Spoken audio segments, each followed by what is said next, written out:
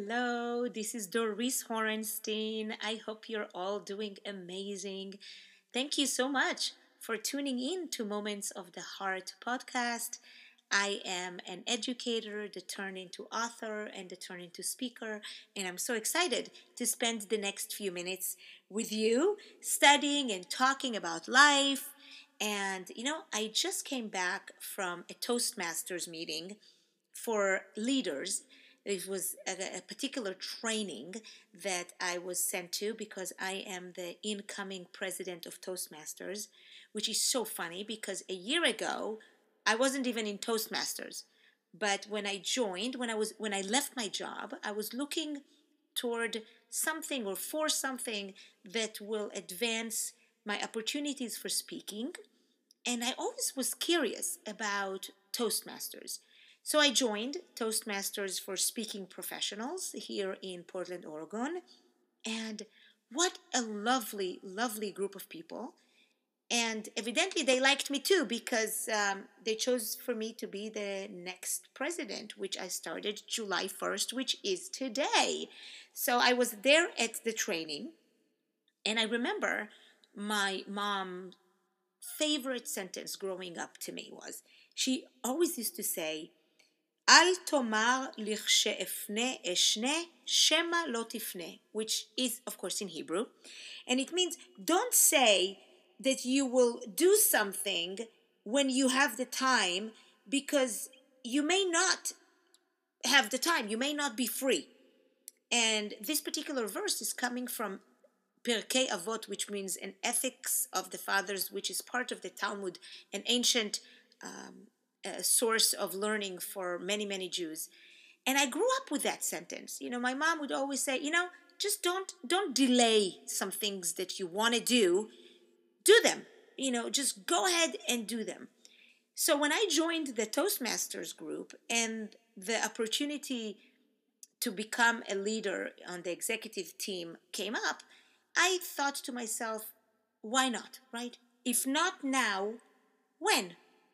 And it got me thinking today as I was sitting there with a group of leaders about how many times in our lives we say, yeah, we're going to do this, and then some things happen, or simply time passes, and you don't do it.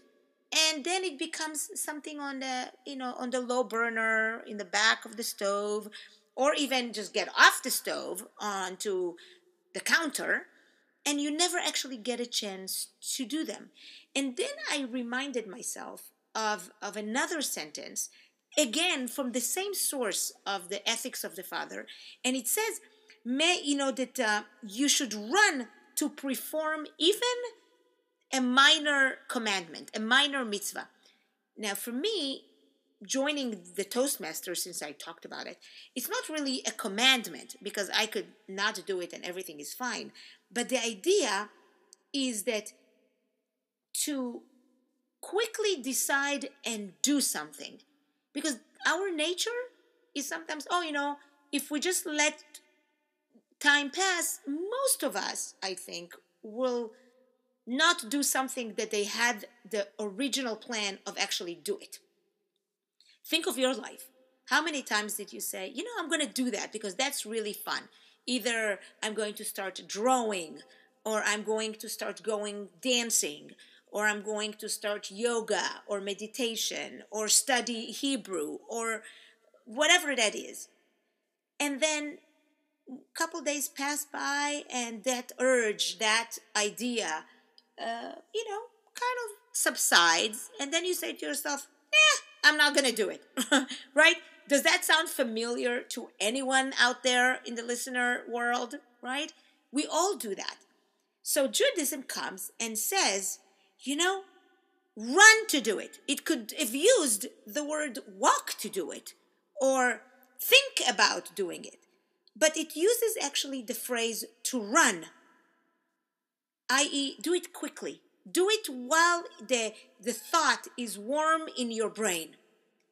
And then the expectations of you doing that may become a reality. You don't have to think or dream or hope that some things will happen.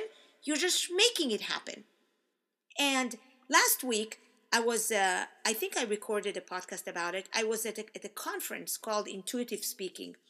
And so it happened that I was sitting next to a person, and they invited us, of course, to converse with the person you're sitting next to and say, oh, what do you do? What do you do? So anyway, I asked this gentleman next to me, what does he do? And I knew that he was a musician because he played from the stage. The first hour of the second day in the morning, he was playing his guitar, which he did beautifully. His name is Joe Shoemaker, and I love that last name. And anyway, so he was telling me that he does reflexology.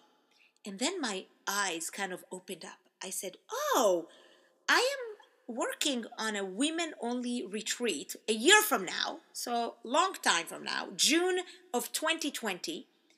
And I actually wanted to have somebody who does that and to offer it to the ladies that will come to the workshop, that they could get their feet massaged and healed, and not only the feet, then all of our bodies. And he looked at me and he says, wow, how crazy it is that we sat together next to each other. And I said, there's no coincidences. So that was over the weekend. Right after the weekend, I get a message from him on Facebook, and he says, Doris, I so happen to have an opening for a session, and would you like to come to a session? I will, you can pay as much as you want. I just want you to know what it is, because you told me that you've never done it. And it's true. I never let anybody massage my feet. I mean, my husband will tell you, my children will tell you, I am super ticklish. Not only my husband and my children, the woman who does my pedicures. I mean, I laugh and my legs go into this kicking mode, and I don't let anybody touch my feet. And so I said, I'm hesitating, but then that hesitation was literally a second long, because I decided I'm just going to jump. I'm just going to do what it says in the Ethics of the Fathers. Just run to do it. Just run. So I said, fine, I'm coming. Within a day, I was in his home office and got the most amazing treatment on my legs, on my feet. And I decided I'm going to invite him and his wife, they're a team that do that, to that weekend that I'm planning, God willing, a year from now. So if you are interested in coming to a special workshop and really like a women retreat on June 26th to the 28th in Portland, Oregon, actually it's going to be up on the Gorge, please do connect with me. It's not yet advertised, and it is only open for 36 women. And I hope that those who are listeners and want to do it, send me a quick email. I will totally send you the email before I send it to everybody else. And so I jumped on it and I did that. And when I talked to Joe as we were doing this, I said, we could have sat next to each other and I could have asked you, what do you do? And you would tell me what you do. And I would just nod my head and, oh, that's interesting, that's great, and move on. But I didn't. I saw the opportunity to tell you that I was looking for somebody like that. And then the ball was at your court. And without disappointment, the next day, he connects with me and says, let's do that. And then the ball is in my court. And then I jumped on it and said, I'm going to do that. So I followed up. And now it becomes a reality what is going to happen, that he's actually going to come to my manifestation of my weekend retreat, and I have somebody that will do a really great treatment of reflexology on our feet. So putting out there that don't wait and say, oh, I'll do it later on, I'll do it next month, I'll do it when I feel like it, but rather run toward it. Because when we run towards something, it actually is going to happen. And so in my next podcast, I want to talk about two verbs that have the same root, but mean something different, but they're so connected, these two words. And so I hope you will tune in next time to listen to me. Again, This is Doris. I am so happy that you're joining me. It's the beginning of summer, it's this beautiful time. Whatever you're doing on your way, I wish you good luck and may you run toward what you do. Don't walk, run toward what you do safely, right? Yeah, do not want any accident happen. Safely run into where you're going to go. And I hope you will have a fabulous day. Make it the best day ever. This is Doris Horenstein, Moments of the Heart podcast. And you can reach me on Facebook and on LinkedIn and Twitter and Instagram. And really looking forward to spending more time, more valuable time with you. Thank you and be well. Bye bye.